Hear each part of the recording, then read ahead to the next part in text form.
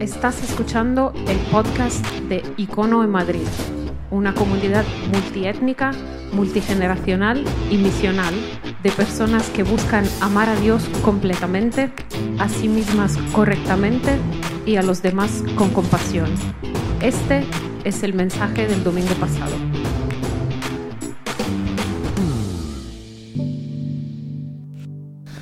Hola, buenos días a todos. Yo soy Mau. Tengo la lectura para compartir con ustedes hoy. Yo sirvo con Universitarios Iconos y también como facilitador de un icono grupo. Y si os queréis, si podéis poner de en pie para leer juntos. El pasaje que nos toca hoy se encuentra en Efesios capítulo 4, versículos del 17 al 32. Efesios 4, 17 al 32, y la palabra del Señor dice así: Esto, pues, digo y requiero en el Señor, que ya no andéis como los otros gentiles que andan en la vanidad de su mente, teniendo el entendimiento entenebrecido, ajenos de la vida de Dios por la ignorancia que en ellos hay, por la dureza de su corazón, los cuales, después de que perdieron toda sensibilidad, se entregaron a la lascivia para cometer con avidez toda clase de impureza. Mas vosotros no habéis aprendido así de Cristo, si en verdad le habéis oído y habéis sido por él enseñados, conforme a la verdad que está en Jesús. En cuanto a la pasada manera de vivir, despojaos del viejo hombre, que está viciado conforme a los deseos engañosos, y renovaos en el espíritu de vuestra mente, y vestíos del nuevo hombre, creado según Dios, en la justicia y la santidad de la verdad. Por lo cual, desechando la mentira, hablad verdad cada uno con su prójimo, porque somos miembros los unos de los otros. Airaos, pero no pequéis, no se ponga el sol sobre vuestro enojo, ni deis lugar al diablo.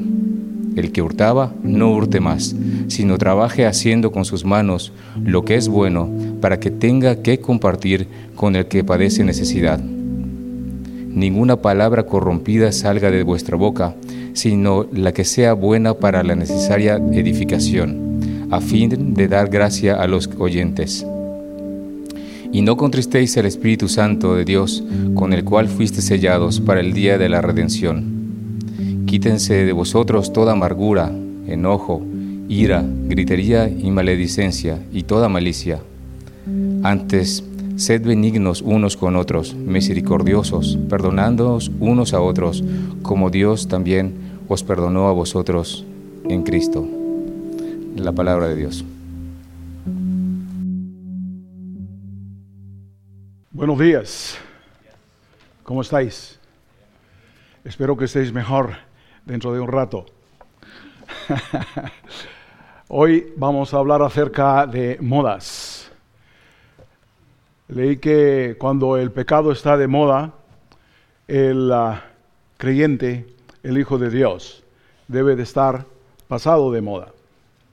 Estaba leyendo un artículo que apareció en El País hace ya algún tiempo, escrito por un señor llamado Gilles Lipovetsky, que dice así: la moda es política. Las marcas y el público piensan en clave ética, inclusiva, ecológica, en un claro proceso hacia la politización de la moda. A partir del siglo XIX, la vestimenta y el aspecto se han utilizado para expresar ideas políticas y sociales. La barba y el pelo largo de los jóvenes bohemios y de los poetas románticos. Y más tarde, en la década de 1960, los atuendos inconformistas de los jóvenes que se rebelaban contra el sistema. Pero la moda también ha servido para avanzar en la emancipación de las mujeres. Es en particular el significado que tuvo en la década de 1920 la revolución de Chanel, que aspiraba a construir un nuevo look destinado a una mujer moderna, y activa, que hacía deporte, que trabajaba y conducía un automóvil. Estamos en un momento en que muchas marcas se comprometen con causas políticas e ideales humanistas.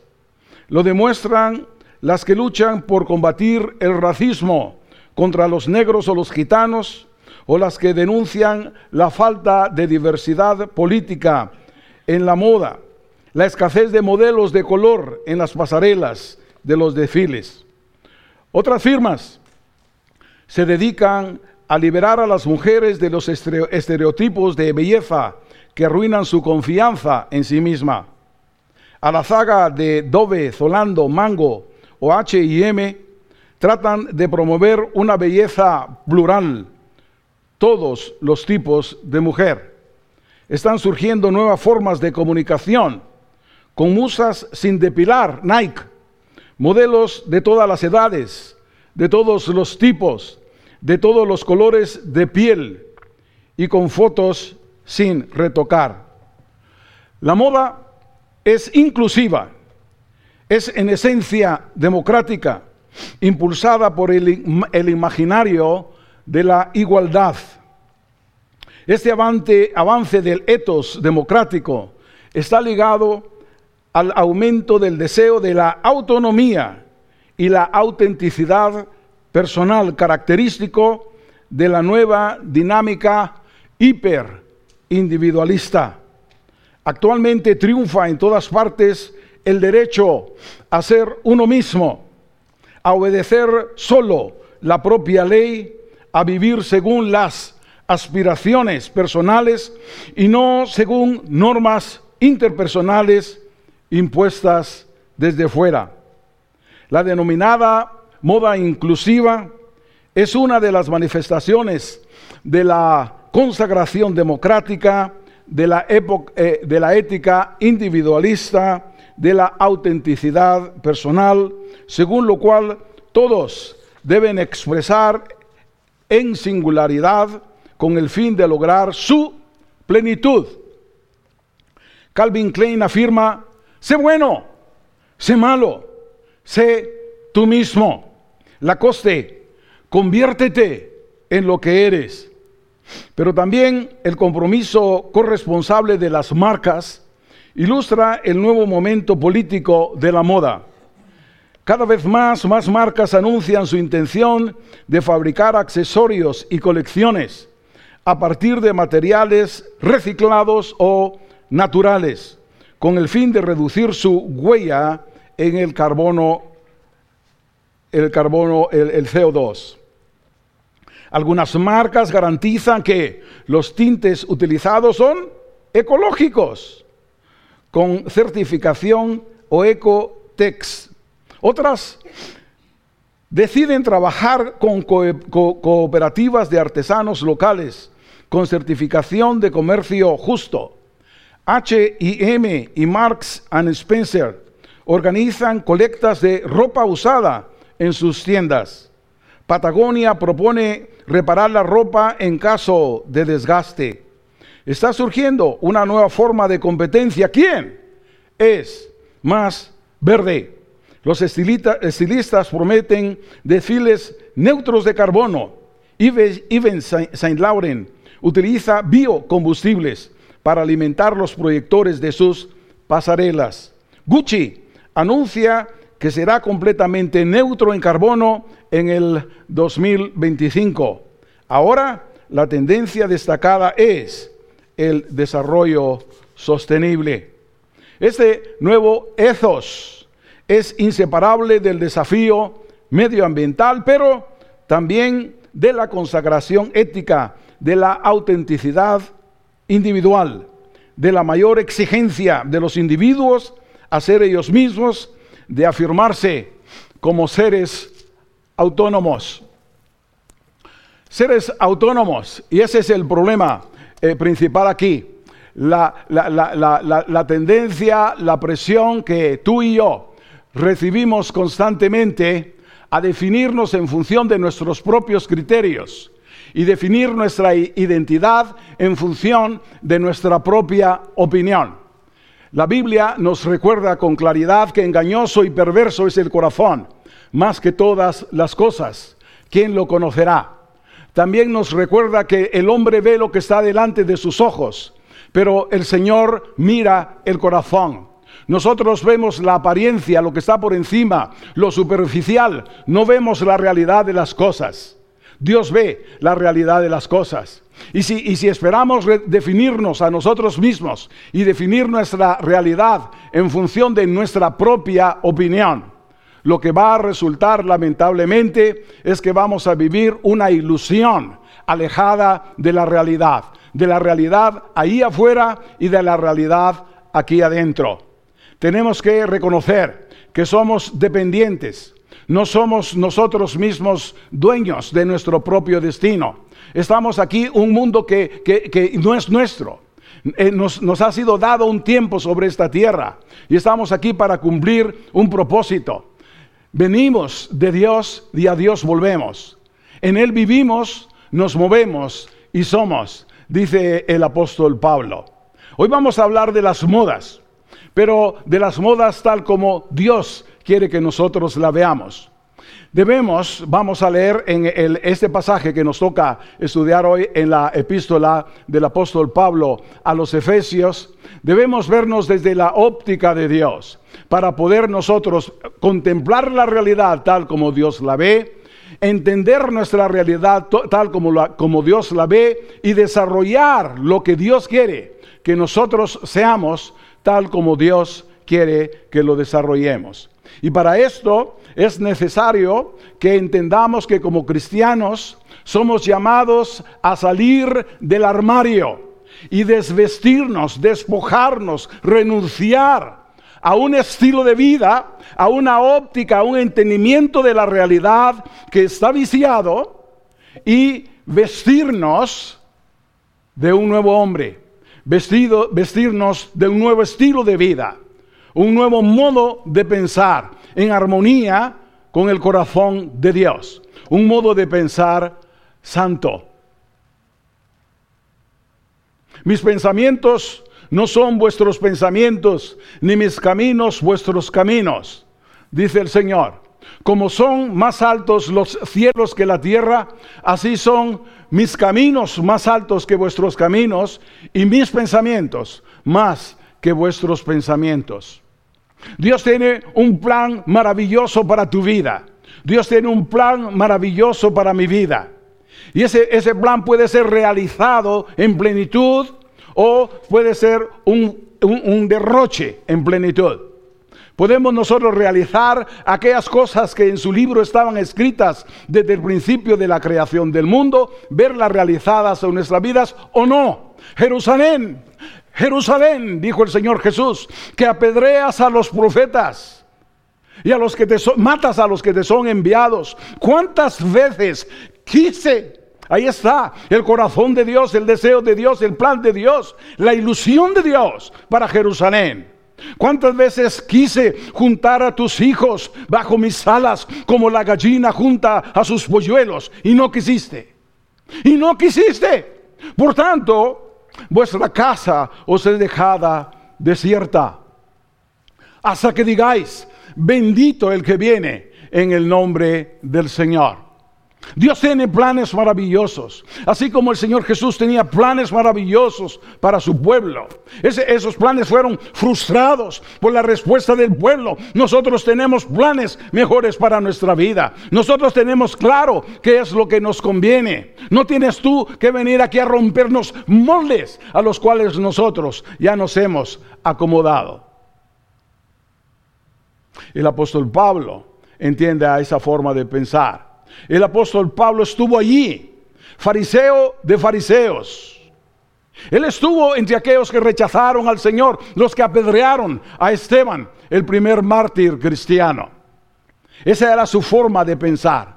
Y más adelante él va a dar testimonio y decir aquellas cosas que para mí eran ganancia, han venido a ser consideradas como pérdida, como basura.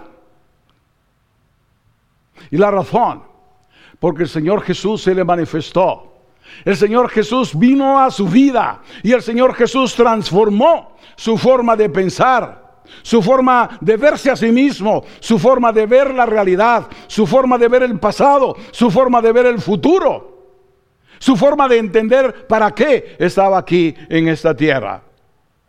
Y el que había sido perseguidor de los cristianos ahora se convierte en perseguido. Y el que había levantado la bandera de la obediencia a la ley y de tradiciones recibidas de los antepasados, ahora levantaba la bandera del Señor Jesús. Él ha dicho a los efesios: y Él os dio vida a vosotros cuando estabais muertos en vuestros delitos y pecados, en los cuales vivisteis en otro tiempo conforme al príncipe de la potestad del aire, espíritu que ahora opera en los hijos de desobediencia, entre los cuales también todos vosotros vivisteis en otro tiempo.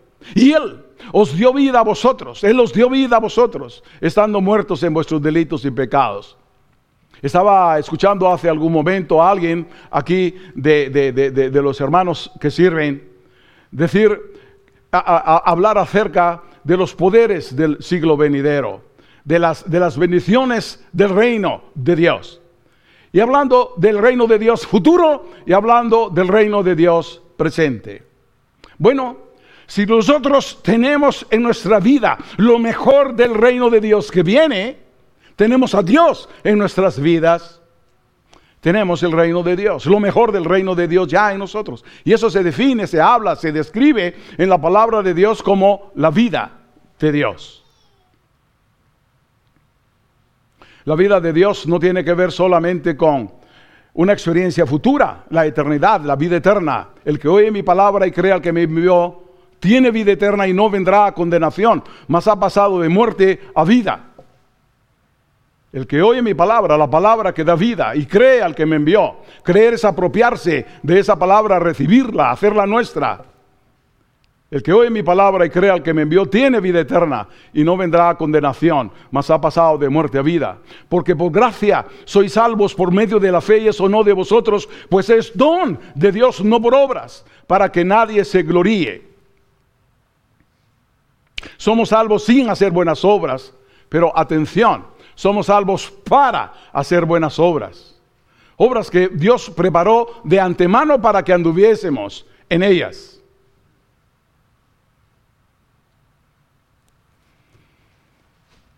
Y esas buenas obras, Dios las tiene preparadas, Dios las tiene diseñadas, Dios las perfila con exactitud en su palabra, para que esa vida que Él nos ha dado, si es que hemos confiado en Cristo y solo en Cristo para salvación, para que esta vida que nos ha dado sea una experiencia plena en nosotros. La plenitud, la realización de nosotros mismos no se halla en la afirmación del yo, según la palabra de Dios. No se halla en en el hiperindividualismo. Yo y mis circunstancias.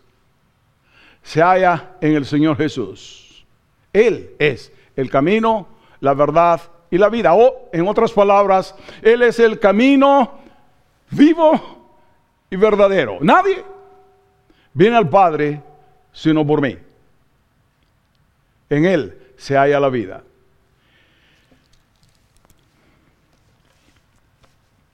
Ahí está, salir del armario, públicamente, desvistiéndonos. Y eso es lo que el apóstol Pablo enseña.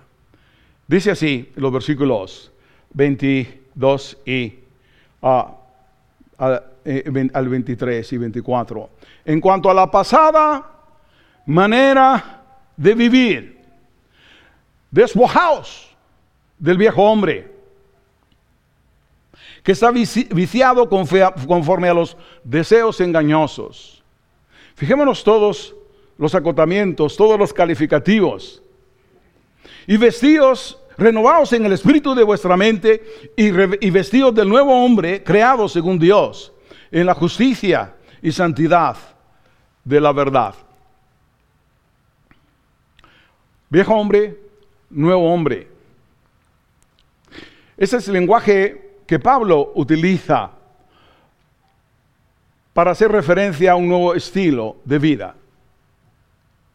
Cuando nosotros nacemos, físicamente heredamos, dice la palabra de Dios, la naturaleza del primer padre Adán.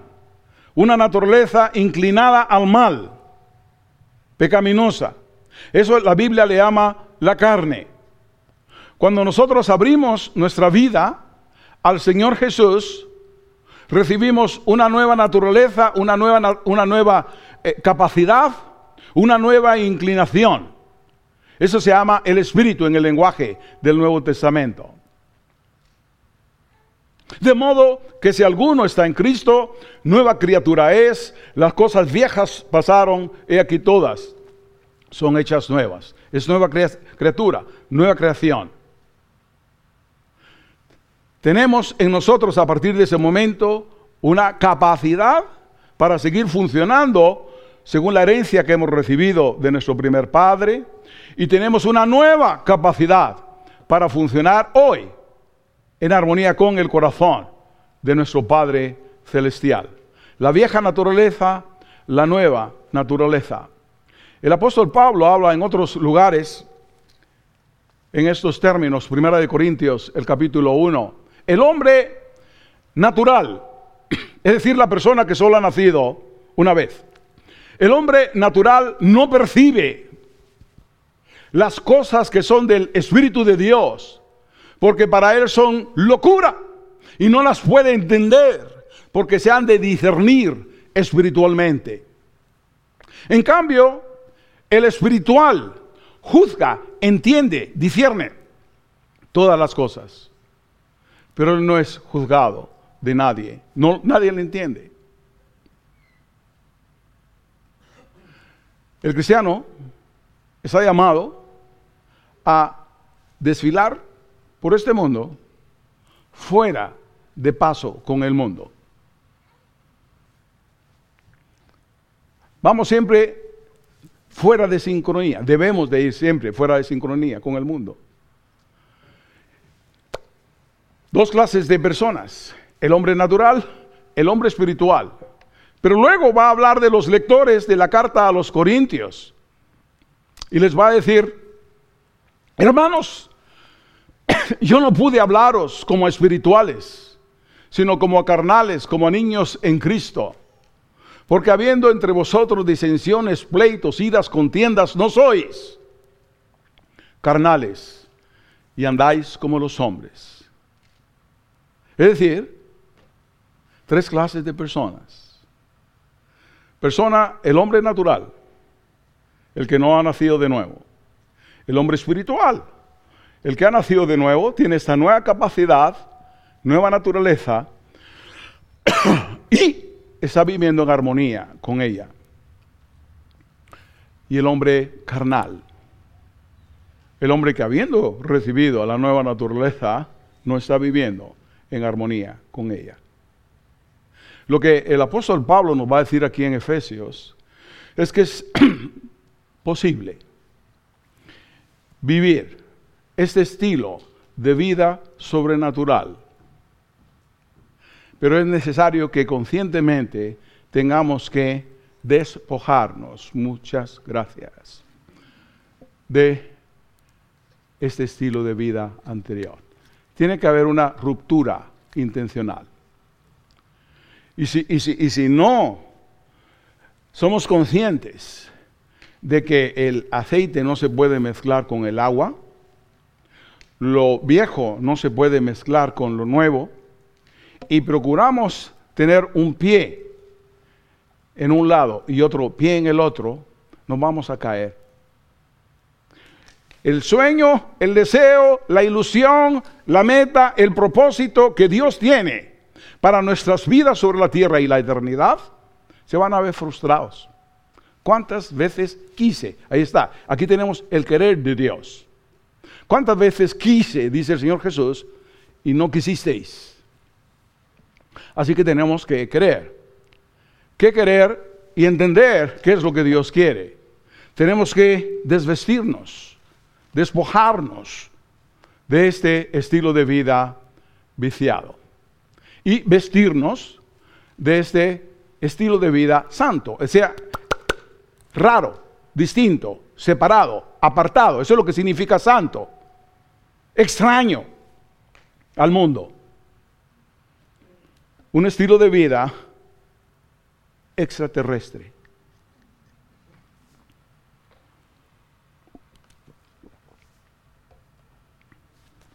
Porque somos extraterrestres, ¿sí o no?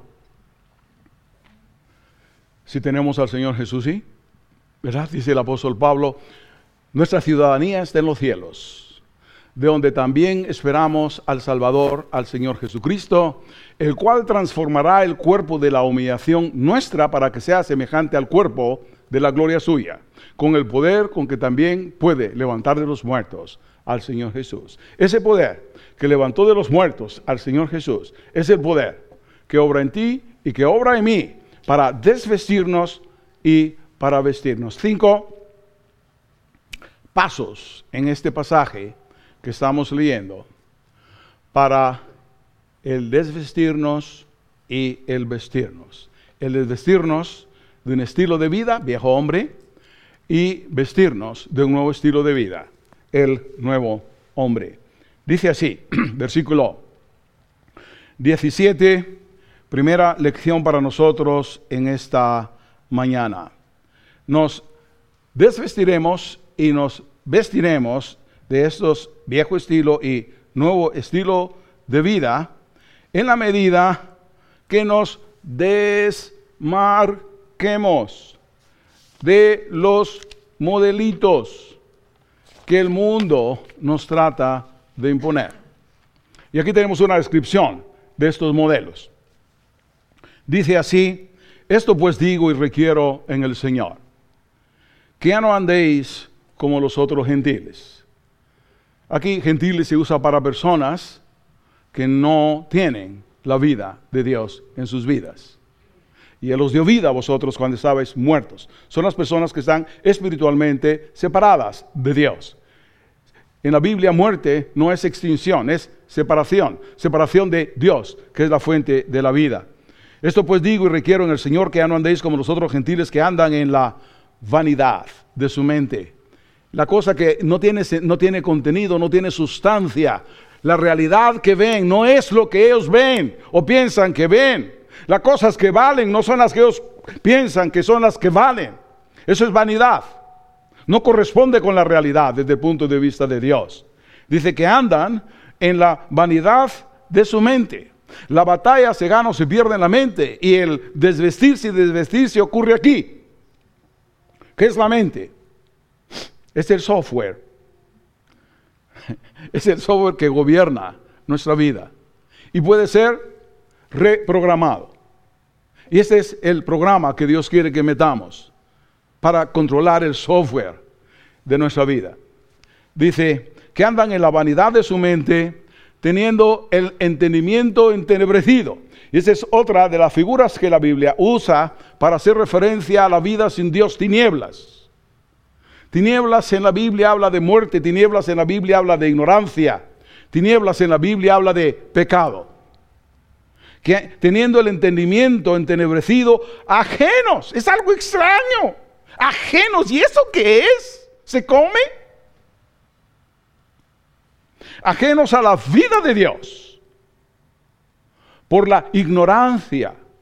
Tiene que ver con información que está ahí o que no está ahí, que se recibe o no se recibe. Información que Dios nos da, Dios habla. Al Señor Jesucristo se le llama la palabra. Dios, habiendo hablado muchas veces y de muchas maneras en otro tiempo a los padres por los profetas, en estos postreros días nos ha hablado por el Hijo. El Señor Jesucristo es el alfa y la omega. Es decir, todo el abecedario de Dios. Todo lo que Dios tiene que decirnos.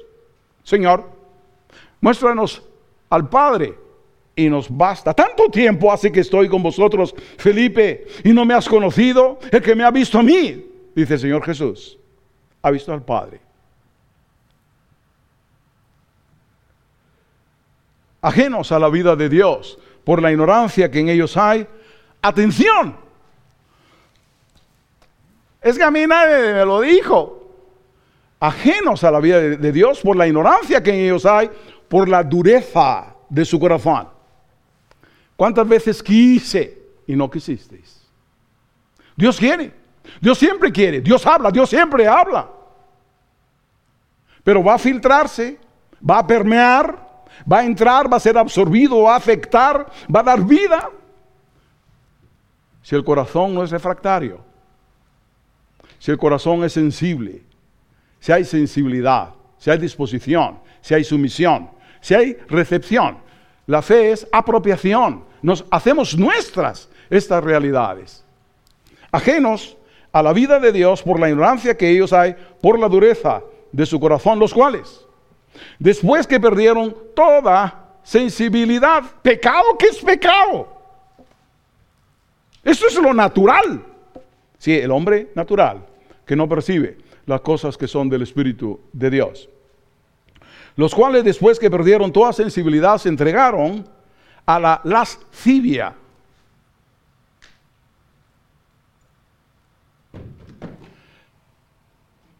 Para cometer con avidez toda clase de impureza.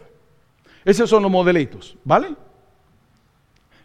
Entonces, ¿cómo nos vamos a desvestir de un estilo de vida viciado y vestirnos de un nuevo estilo de vida, desmarcándonos de esos modelitos?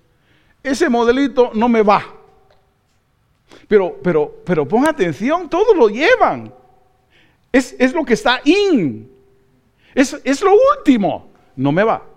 Nos desmarcamos de esas formas de procesar información y de responder a la realidad que está ahí afuera. En segundo lugar, nos desvestiremos y nos vestiremos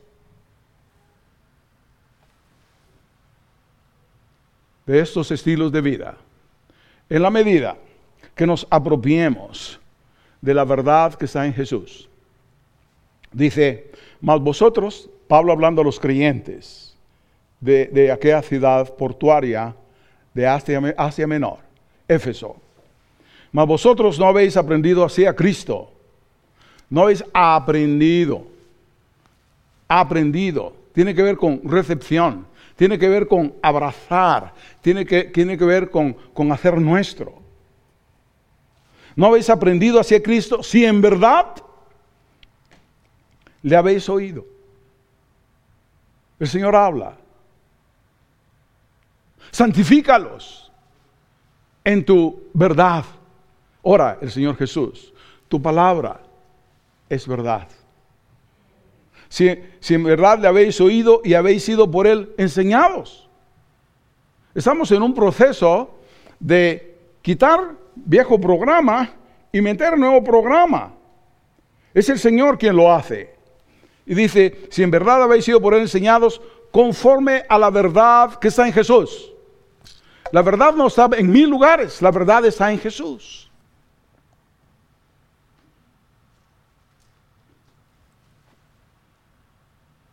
Dice en el Evangelio de Juan,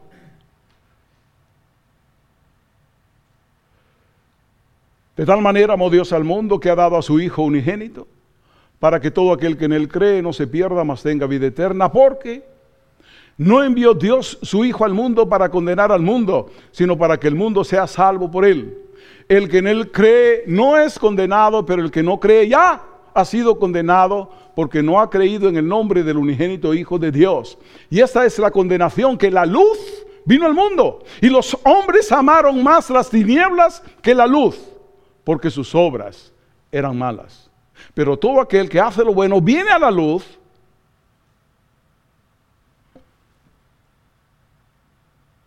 ¿dónde estás tú? ¿Dónde estoy yo? Si en verdad habéis oído y habéis sido por Él enseñados conforme a la verdad que está en Jesús, en cuanto a la pasada manera de vivir, despojaos del viejo hombre que está viciado conforme a los deseos engañosos. Entonces, para desvestirnos y vestirnos es necesario apropiarnos de la verdad que está en Jesús. Y la apropiación tiene que ver no solo con oír, sino con incorporar. Comer, digerir, y a apropiar en la propia vida. Y luego dice más adelante el versículo 23, también renovaos en el espíritu de vuestra mente. Cambiar el chip. Así de sencillo. O sea, la batalla se gana o se pierde aquí. Y tenemos que cambiar el chip. Y eso solo Dios lo puede hacer por nosotros. Tenemos que apropiarnos de esta verdad. Tenemos que ver las cosas como Dios las ve. Sus pensamientos no son mis pensamientos, ni sus caminos mis caminos. Nosotros vemos las cosas como aparentan ser, Dios las ve como son en realidad. Tenemos que recurrir a Él para que Él nos informe y Él nos diga las cosas son así. Pero no le hago yo muchos pies de cabeza eso que tú dices. No importa, tú recíbelo. Tú funciona en términos de esto y descubrirás en el proceso que es realidad. ¿No es cierto? Recordamos la historia de aquel ateo que estaba dando una conferencia acerca de las virtudes del ateísmo y al finalizar la conferencia preguntó a la audiencia si había alguna pregunta. Un hombre se levanta una gabardina larga, pasa al frente, saca una naranja del bolsillo, la pela, se la come, se chupa los dedos y le pregunta al conferenciante que estaba atónito ante lo que estaba viendo, ¿cómo estaba la naranja? Y yo que sí, ¿acaso la he probado yo? Ahí está. ¿Qué puede hablar usted de Dios y de la realidad de Dios?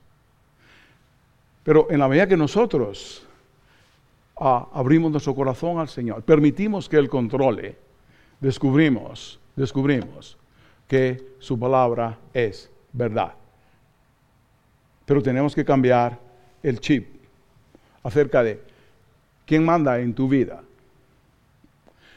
¿Qué agenda es el sueño para que se cumpla? ¿La mía o la de Dios? ¿Qué voluntad estoy yo buscando hacer? ¿Qué modelos sigo? El mundo. La palabra, el Nuevo Testamento utiliza la palabra mundo para hacer referencia a este sistema, a este estilo de vida, que funciona a las mil maravillas, diciéndole, tú eres el centro del universo, tú te lo mereces, realízate a ti mismo, cumple tus sueños. ¿No fue la palabra que trajo Pedro al Señor Jesús cuando el Señor Jesús empezó a enseñar a sus discípulos que era necesario subir a Jerusalén, sufrir mucho a manos de los líderes religiosos, ser muerto y resucitar? Pedro le toma aparte, asesor técnico del Señor Jesús. Señor, nada de esto te acontezca. Ten cuidado de ti mismo. O sea, pon tus intereses primero, por favor. Si tú no cuidas de ti, ¿quién va a cuidar de ti? Palabra del Señor, apártate de mí, Satanás. Porque no pones la vista en las cosas de Dios, sino en las de los hombres. Ese es el mundo. Ten cuidado de ti mismo. Define lo que es importante para ti. Tú defínelo y realízalo en tu vida. Fracaso seguro. En esta vida y en la venidera. Así es. Muy bien, vamos adelante. Estamos hablando de modelitos, ¿no es cierto? Y algunos modelitos que Dios nos dice debemos despojarnos y uno que debemos de ponernos. También entonces nos dice más adelante, versículo 23, vestidos del nuevo hombre, creado 24, creados según Dios en la justicia y verdad de la verdad, por lo cual desechando la mentira. ¿Qué tiene que ver la mentira con todo esto? Por lo cual, desechando la mentira, hablad verdad cada uno con su prójimo, porque somos miembros los unos de los otros.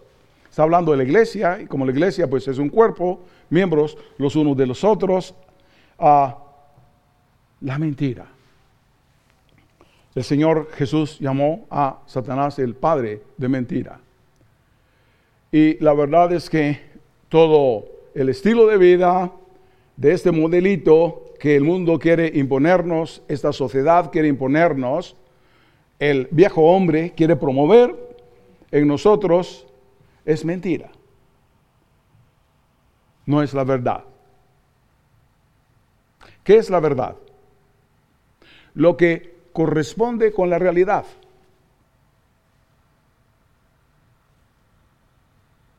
Y lo demás no es verdad. Así que debemos desechar al relacionarnos los unos con los otros, al funcionar como cuerpo de Cristo, que somos los que hemos confiado en el Señor Jesús y solo en el Señor Jesús para salvación. Debemos funcionar según la verdad que está en Jesús, desechando la mentira. Airaos, pero no pequéis. No se ponga el sol sobre vuestro enojo, ni deis lugar al diablo. Eso nos introduce a un cuarto elemento en relación con cómo vestirnos y desvestirnos, y es diciendo no a nuestro adversario. Y la Biblia habla de que hay un adversario real, que es Satanás, el príncipe de este mundo. Y daremos lugar al diablo en la medida que creamos la mentira. No es un asunto neutro. Si abrimos nuestro corazón al error, a lo que no está en armonía con lo que Dios dice, estaremos dando en nuestras vidas lugar al diablo. Satanás, dice el apóstol Pablo, se disfraza como ángel de luz y sus ministros como ministros de justicia. Sed sobrios, dice el apóstol Pedro, y velad, porque vuestro adversario el diablo anda como león rugiente alrededor de vosotros buscando a quien devorar. Y finalmente, quítense de vosotros toda amargura, enojo, ira, gritería y maledicencia. ¿Qué es? ¿Cómo se siente? ¿Cómo se siente tener puesto ese viejo traje? Aquí está. Así se siente. ¿Cómo estás tú por dentro? La paz de Dios, el gozo del Espíritu Santo. ¿Qué es lo que hay en el corazón? Dice, quítense de vosotros toda amargura, enojo, ira, gritería, maledicencia y toda malicia. Antes, sed benignos unos para con otros, misericordiosos, perdonándoos unos a otros como Dios también os perdonó a vosotros en Cristo. ¿Cómo se resume el plan de Dios para tu vida? Amarás al Señor tu Dios con todo tu corazón, todas tus fuerzas, toda tu alma, toda tu mente, y a tu prójimo como a ti mismo. Y ahí sabremos qué vestido tenemos puesto. Si el viejo modelito o el nuevo modelito. ¿Qué os parece? ¿Decimos amén? Amén. Muy bien. Que Dios os bendiga. Gracias por escuchar estos recursos. Esperamos que te haya retado y motivado a vivir arriba, adentro y afuera. Recuerda que para conversar sobre estas ideas puedes participar en un icono grupo. Pásate por nuestra página web y encuentra más información. icono.online.